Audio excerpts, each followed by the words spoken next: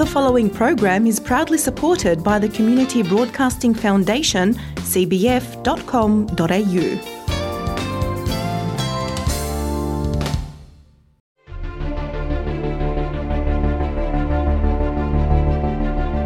Each year, more than 60 people die and more than 600 are seriously injured in fatigue-related crashes in New South Wales. Fatigue-related crashes are almost 3 times as likely to be fatal than crashes not involving fatigue.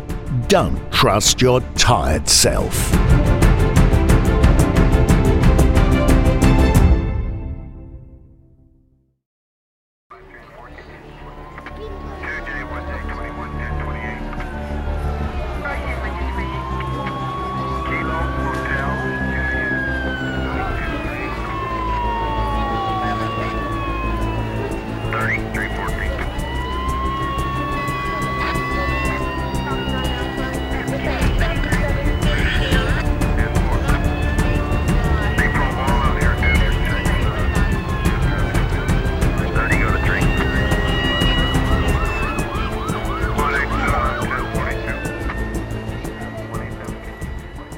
On one of the previous episodes in the Road Safety in Focus series, I had a lengthy discussion with Head of Transport Safety, Security and Emergency Management at Transport for New South Wales, Peter Dunphy, who helped us identify 5 key contributors to road accidents, their relevant statistics, and some of the driver attitudes and behaviours that lead to these types of accidents. But we all know that the roads are not just used by drivers, nor are they restricted to small vehicles. Our roads are used by drivers of small and heavy vehicles, riders of motorcycles and bicycles, as well as pedestrians. And it's the way they all share the roads with one another that determines how many of them will return to their homes and families safely at the end of the day. So if you haven't guessed already, sharing the roads with pedestrians, riders and heavy vehicles is the focal topic. However, it's such a huge topic that it needs to be discussed in 2 parts. Peter, welcome back to part 2 of our discussion on sharing the roads with pedestrians, riders and heavy vehicles, where the focus this time will be solely on heavy vehicles. Hi, Ora. It's lovely again to join you, and I'm very happy to talk on what is a really important safety topic. Thank you so much. Now, having covered pedestrian and rider safety quite extensively in the first part, let's shift the focus to sharing the roads with heavy vehicles. And just as we defined pedestrians and riders in the first part, can we start by clarifying what the term heavy vehicle covers? A heavy vehicle is defined as any vehicle or a trailer that has a gross vehicle mass, so it weighs more than 4.5 tonnes. All right, it's pretty straightforward. So purely by weight, really, determines whether something is defined as a heavy vehicle. Now, having previously addressed the risks faced by pedestrians and riders due to their relatively small size and their heightened chance of serious injury or death in the event of an accident, addressing road safety issues relevant to heavy vehicles is equally as important due to the on-road risks they face because of their size and limited manoeuvrability. According to road crash statistics, what proportion of road accidents involve heavy vehicles in New South Wales? So in terms of the actual heavy vehicles, it is actually a small proportion, but overrepresented in terms of the overall numbers of vehicles that are involved in accidents. And we know that when there is a heavy vehicle involved in an accident, there's a much greater risk of certainly of a fatality or serious injury in terms of those. In terms of the actual overall numbers, it does vary from year to year, but we do see a regular, it's a decreasing number, so we are actually seeing reductions year to year in terms of the number of heavy vehicle incidents, but again, the numbers are still too high really when it comes to the incidence of serious injuries and fatalities from them. And we all hear regularly in the papers of very tragic incidents involving heavy vehicles, particularly with other motor vehicles, and what can result in multiple or serious injuries and fatalities. And when we're talking about the involvement of heavy vehicles in road accidents, this isn't necessarily trying to say that the heavy vehicle was at fault or caused the accident. It could be either way. That's right. It could be either way, and I think the issue though with truck drivers is sometimes people don't realise that there are limitations on what you can do as a truck driver in terms of accelerating and slowing down. So as a motor vehicle driver, you sometimes don't provide or allow sufficient space between yourself and heavy vehicles. I'll recognise they do need more space to actually respond to the road conditions, and you need to ensure that you provide them with that room. It is a much greater risk, I think, when you're driving near a truck and a heavy vehicle to drive too closely or to treat them like any other vehicle on the road. You do need to give them a lot more respect and a lot more space in terms of avoiding collisions. Yeah. On that note, what do we know about contributing factors in the majority of accidents involving heavy vehicles? We've spoken about maybe cars underestimating what the truck can or can't do and how fast they can accelerate or how quickly they can brake. What other things contribute to some of these accidents with heavy vehicles? Yeah, look, I mean, I think the key things are certainly the blind spot is a really important issue, that heavy vehicles also have much bigger blind spots around them. So again, people assume that you can be seen by the heavy vehicle driver. So it is really important to take care when you're driving next to or behind a heavy vehicle and be really aware of those blind spots for the vehicle. And if you can't see the truck driver's mirror, the truck driver can't see you. So you do need to ensure that you give the truck driver the appropriate space and you safely navigate your way around the heavy vehicle when you're on the road. The other thing I think that contributes to it is people driving too closely, so that safe distance. And again, because of the slow reaction time with heavy vehicles, the fact that they can't sort of stop as quickly as a motor vehicle, it is really important that the drivers keep a safe distance. And that there's always that, I suppose people try to weave in and out, particularly on highways and freeways as they're trying to get from A to B. Yeah. But again, sort of cutting in front of a truck again doesn't give them a lot of time to respond if people need to brake quickly. So again, you're putting yourself in significant risk by doing that. The other thing is certainly the weather conditions. So again, if in traffic and it is poor weather conditions, again, it's much harder for heavy vehicles to see you. So again, you need to give them space and keep an eye on any heavy vehicles that are around you. The other areas is, obviously, we're doing a lot at present in terms of improving technology. So the more recent vehicles have that sort of collision avoidance technology, which does help certainly heavy vehicles in terms of being able to navigate roads much more safely. Generally, I think the key things are around blind spots, it's around safe distances and ensuring that you give as much space and stability for heavy vehicles to see you, but also to be able to respond to you in traffic. Yeah, I think honestly limited visibility due to the blind spots that heavy vehicles may have is one that's often overlooked by drivers of smaller vehicles because they assume, I think, that this person is sitting so high up in that truck cabin or, even if you're in a bus or something, that, how can they not see? Yes. That's right. Well, I think as a rider of a motor vehicle, you just have to be aware that that often, if you're near a heavy vehicle, you will be in a blind spot, so you shouldn't assume that they can see you, which is why it's really important to act predictably too and not to do lane filtering around heavy vehicles. Yeah. And also, that is that space, so allowing enough of a buffer space so that heavy vehicles do have that time to react. So we talk about a 3-second crash avoidance buffer. You'll see on some freeways there is the diamonds which are on the road, on the road, to just remind you of what sort of distance. And often when you look at those and you use those measures, you realise that your estimation of what's a safe distance between cars is often a lot more conservative than what actually you do need to provide. And even more important, with heavy vehicles.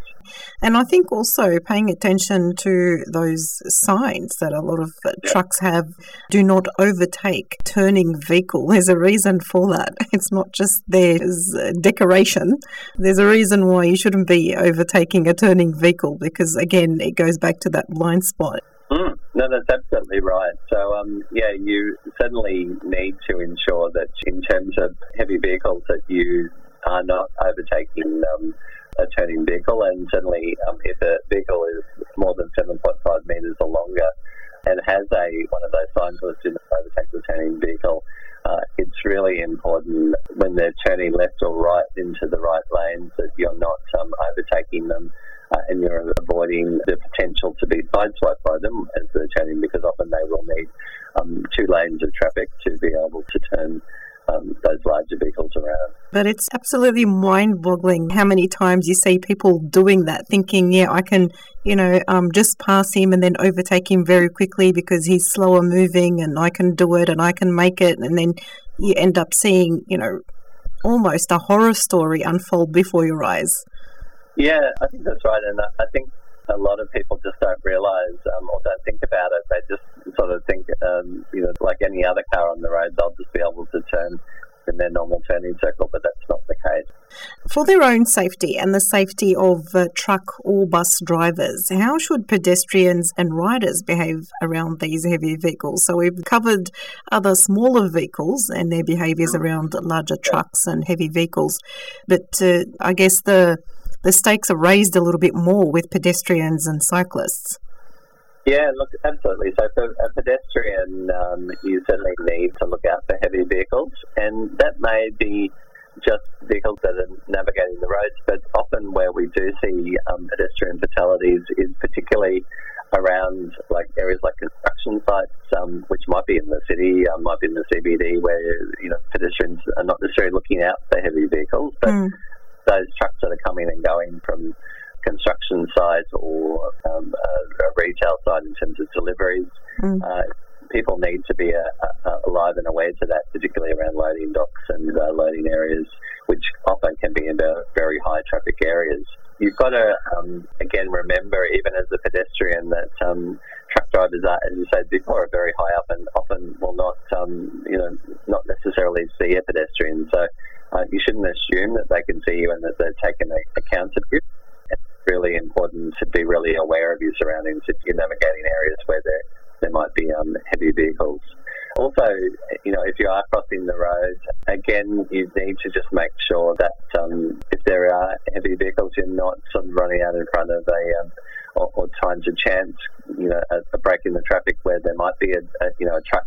It might even seem some way away before you enter or try to cross the road. But as we said before, the reaction time is much slower for heavy vehicles. So, if you do have an incident, you trip over or fall over as you're trying to cross, it doesn't give a truck driver much time to respond and to take preventative actions or corrective actions. So it's just not worth the risk of, in between traffic to cross a road, and it's much safer to wait till you've got to a pedestrian crossing.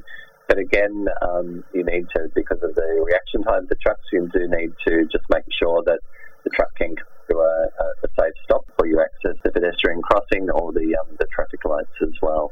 Now, Peter, just backtracking a little bit, are small vehicles allowed to travel in a truck or a bus lane at any time?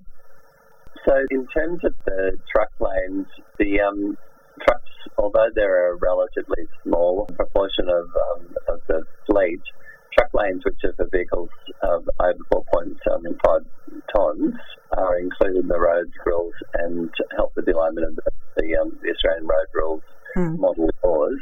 If there is a particular truck lane, it is intended for truck drivers.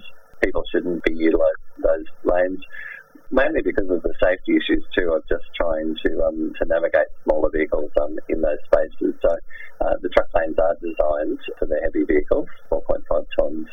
And what about in terms of bus lanes?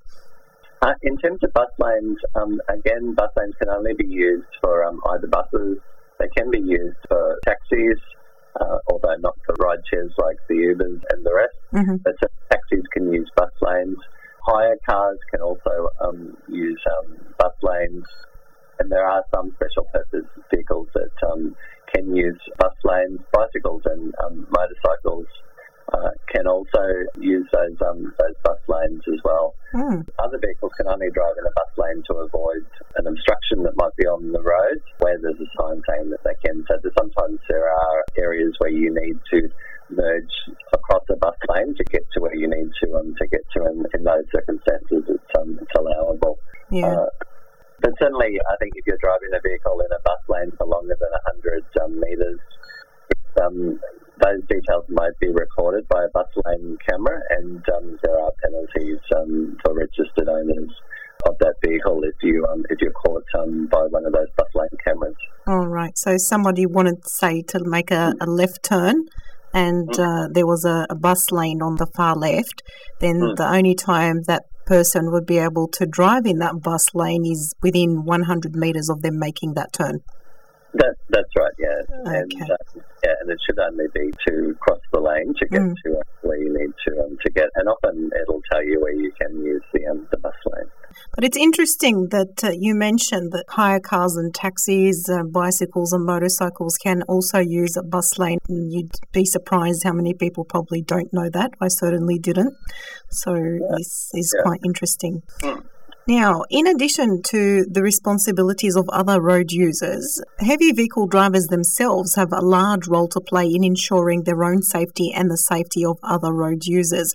What are some of the rules and responsibilities that apply to heavy vehicle drivers? So we've spoken about what other people on the road shouldn't do around those heavy vehicles, but what are the heavy vehicle drivers themselves required to do to ensure their safety and the safety of others?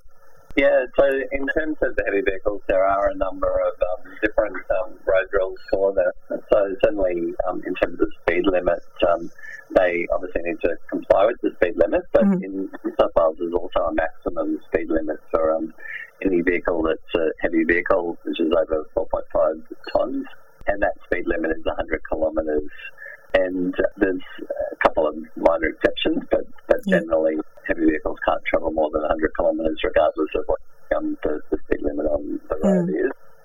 And the other areas that they do have obligations around, certainly there's height and length limits to the vehicle, to what vehicles can navigate different areas. So there are light traffic roads which may have weight restrictions on, and again, certain vehicles can't access those. There are load limit signs which they must comply with, particularly for some bridges. And certainly where there are signage, a no truck sign, again, the drivers of long and heavy vehicles are not permitted to drive on those areas. There's also obligations for heavy vehicle drivers. If the vehicle has a greater weight of 12 tonnes or more, they have to carry 3 portable warning triangles, and again that's for if a vehicle breaks down, and you'll sometimes see on the side of the road those 3 portable warning triangles. That's again really just to ensure that if there is a breakdown, that the heavy vehicle is very visible to other traffic that might be on that particular road as well. In terms of heavy vehicles, again, there's controls around level crossings, and they need to. So if a level crossing is where you traverse a railway line without an underpass or an overpass, so you don't cross the tracks. In those circumstances, the heavy vehicle just needs to, again, ensure that there is one that they allow the extra time to clear the actual level crossing, that they, before they commit to crossing a level crossing, that there is sufficient room on the other side for them to actually be accommodated so they don't get stranded on the level crossing. And it's obviously really critical for them not to be trying to run lights that are flashing or boom gates. They need to provide as much time as possible to navigate those level crossings. There are also specific requirements around parking, and there's requirements that heavy vehicles are not to stop on a length of road outside a built-up area except for the shoulder of the road. Again, there's requirements around that. In a built-up area, they're not to stop in the length of road for longer than 1 hour unless permitted to by a particular sign.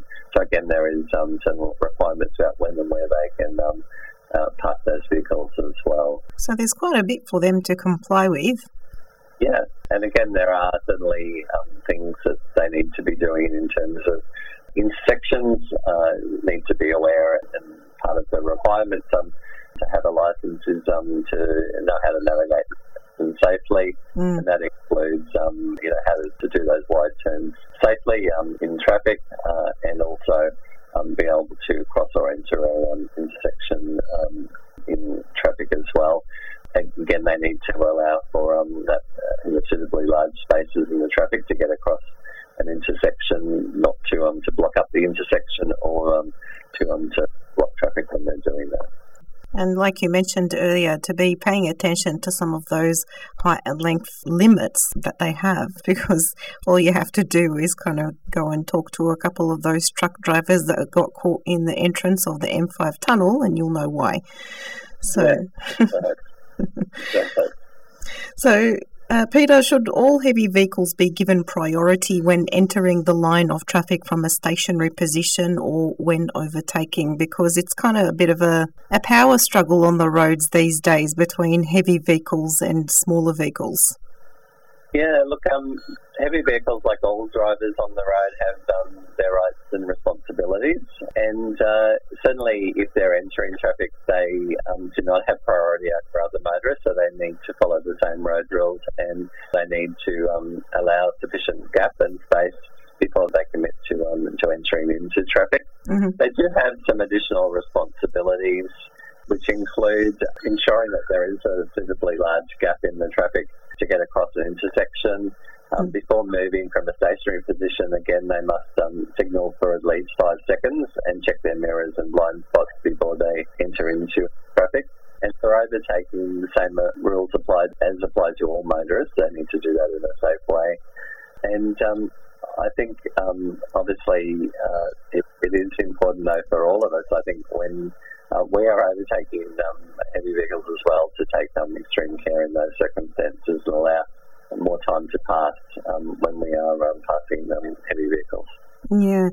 I think there are some differences, though, when it comes to buses, right? Because to my knowledge, when buses have their lights flashing or indicating, isn't that a time when you need to give them priority? Yeah, so if the bus is flashing and there is a requirement, obviously you need to give them right away if they are turning into traffic. If they do have their lights flashing and they have a 40 kilometre speed sign on the back of the bus, you also need to slow down to 40 kilometres if you're passing them. But they certainly do have right away in terms of turning into traffic, and you need to give them that right away safely. Yeah. So, while not directly associated with heavy vehicles, Peter, can you please explain the purpose of transit lanes and tell us what type of vehicles can travel in a transit lane? Yeah. Well, I mean, transit lanes are also for heavy vehicles, but they're buses, so it's just a different type of transit lane. So, yeah, buses are considered heavy vehicles as well. They are designed really to facilitate public transport and public passenger services. Freeing up so that all of us who are trying to use public transport to get from A to B can get there the quickest way possible, which is why they have those transit lanes. They can be used by other vehicles in certain circumstances. So if it's a T2 transit lane, they can be used where there are 2 or more people in the vehicle, which includes the driver. And if it's a T3 lane, you need to have 3 or more people in the vehicle during that period that you're in the T3 lane. You can only drive in those T2 and T3 lanes during the times of day specified on the sign as well. So again, there are limitations there in regard to those requirements. If you have less than the required number of people, you can enter a transit lane for a maximum of 100 metres, and that's only to enter or leave the road or to overtake another vehicle who might be making a U-turn. So limited times when other vehicles can use those lanes as well. But it's really designed to encourage maximum use of vehicles and the transit of as many people as possible. It would be interesting to find out the reasoning behind having a set number of passengers, say, in a particular vehicle to allow it to travel in a transit lane. It's one of those perplexing things that I think many people are still trying to figure out. Yeah, well, I think it's really designed to encourage carpooling. And of course, the more cars are off the road, the less gridlock we have on our roads. So it's really designed, I think, to free up the roads as much as possible. And of course, you all see in peak hour huge queues of traffic, then only one person in each car. So, the more we can carpool and reduce the number of cars on the road, the more we'll be able to safely and quickly get to where we need to get. Interesting perspective. I realise there are many details and rules associated with pedestrians, riders and heavy vehicles that we would not be able to cover in an interview of this sort, but are still important for people to know. So, Peter, where can people get more information about the mutual rules and responsibilities of pedestrians, riders and heavy vehicle drivers? Yeah, look, there's a lot of information on both the safety requirements and also the road rules for New South Wales. If you go to the New South Wales government site and look up road safety rules, you'll be able to find a wealth of information, and that includes there are specific handbooks for both motorists, for heavy vehicle drivers and motorcycle riders. So we have a road user handbook, we've got a heavy vehicle driver handbook, there's a motorcycle rider handbook and also a bicycle rider handbook, which is all available free on the New South Wales Government website. That's wonderful. Peter, what can I say? You've done it again. It took 2 separate sessions to cover such a huge topic, but you've answered every question I've thrown your way and given us a very comprehensive crash course on sharing the road safely with pedestrians, riders and heavy vehicles. So in my own capacity and on behalf of our listeners, thank you very much for the mammoth effort and, of course, the time you've given to this cause. Thank you, Ola, and again, thanks for having me on your show. It's been a great pleasure. I really appreciate it.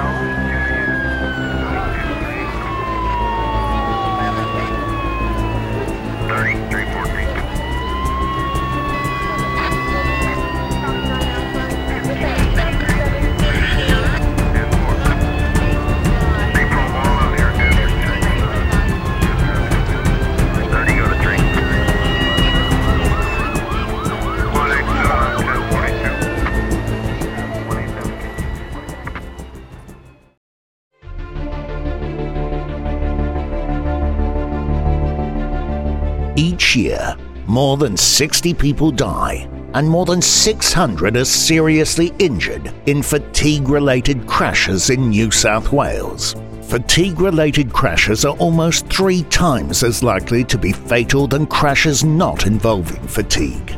Don't trust your tired self.